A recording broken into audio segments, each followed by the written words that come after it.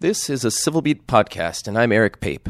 Today we're at the Hawaii State Capitol, where a Republican senator is talking to a group of third graders. Maria, can you take a picture of these young ladies? Of course. Okay, everybody say, jalapeno! Jalapeno! Sam Slom is the only Republican state senator in Hawaii. Like the islands themselves, he's surrounded by a sea of blue. Democratic blue. Good morning, everyone. Aloha. Aloha. I'm the only one Republican. There's 24 members of the Democrat Party, and then there's me. Guess what? We've got a room down there called a caucus room, and I get to caucus with myself. As a teenager in Allentown, Pennsylvania, he had a quirky fascination with Hawaii. Among other things, he wore aloha shirts in the Northeast in February. His parents thought he was nuts when he decided to forego a University of Pennsylvania scholarship to move to Hawaii. When I gave that up to come here, my parents, who had been divorced, they both wanted me certified and put in an institution. Why are you going way over there? They don't speak English. They eat raw foods. The women are topless. I said, well, 1 out of 3 ain't bad, you know. Yes, Slom has a sense of humor.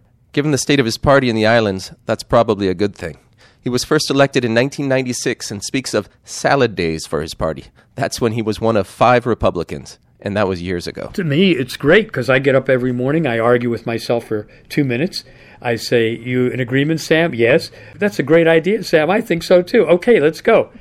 My staff, though, I train them to argue with me because I feel unless you have that competition or unless you have other people with different ideas, you're not going to be as sharp as you can. And I bemoan the fact that we've got less public debate now than we ever did before.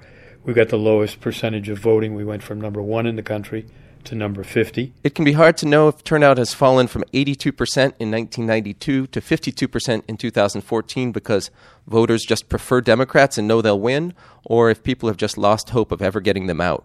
But I'm intrigued by states that are super Democrat or super Republican. I sometimes wonder, will leaders with more power become more extreme, or will they moderate themselves? And will the party out of power soften its stances to get more popular? But Slom is a real Republican.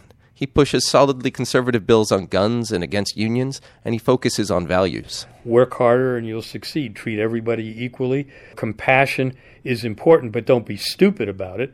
Republicans who run statewide in Hawaii often seem sort of closeted. They campaign on competency and bipartisanship, not on ideology. I have a high regard for Duke Iona. I think he would have made an excellent governor. He's an excellent person. I defy you to show me during the last campaign any commercials or any materials that said Republican on it. Charles DeJoux, good friend, would have made a great congressman, did make a good congressman for 6 months. No R, no Republican. He was a centrist. Linda Lingle, 2-term governor of this state, after she left office before she ran for U.S. Senate, she announced at a Republican convention. She was a bipartisan. Well, if you have the leaders in your own party not talking up why they are Republicans and the difference between Republican and a Democrat or independent or Green Party or whatever, then you got a real problem. The problem for Republicans is simple. They rarely win. Some people blame national attention getters like those people on the stage at the Republican presidential debates for making it hard for their candidates here. Slom, on the other hand, thinks the problem is that local candidates aren't being Republican enough. We really feel that Planned Parenthood is evil and kills babies, but we don't want to do anything because we'll be perceived as the ones shutting down the government. We campaigned on shutting down Obamacare, but we really can't do that now because there's some people that still believe in it. What do you stand for? All electoral strategies aside, Slom knows he could make things a lot easier for himself. If you've got Republicans that change overnight, become Democrats, because all of a sudden they get committee assignments and they get their bills passed.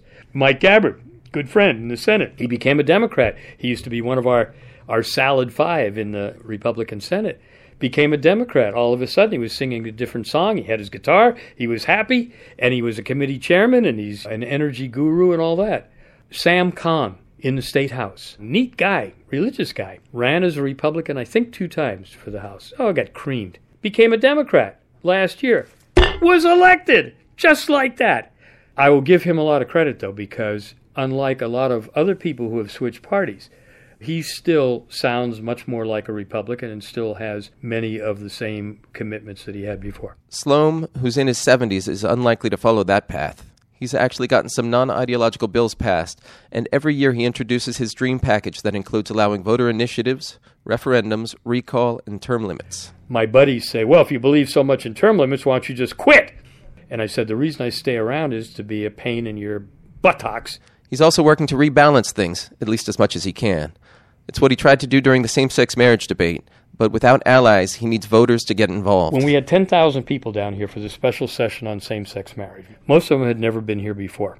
Not one vote changed from before the session till the vote was taken. I had hundreds of people in my office who were so frustrated afterwards. And they said, how do we get such and such out of office? I said, you don't, because we don't have recall. Well, how do we do? I said, you don't, because we don't have initiative. Well, how do we? And they said, well, we're going to change that. And I helped facilitate some committees that worked after that session. And you know what? People never came back. They never got involved. And that's a shame. His position sounds frustrating for a 19-year veteran of the Senate. So why does he stay? There were times in the past where I thought of possibly leaving. People said, boy, you're crazy to stay here. You're batting your head against the wall, and if you went to any other place, you would succeed. But I love Hawaii, and Hawaii's been good to me. And I'm still, with all the kvetching that you've heard, I'm very positive because we've got the best people in the world. We can do things. There's not one problem here that we could not solve. This podcast was produced by Christelle Bosuregis for civilbeat.com.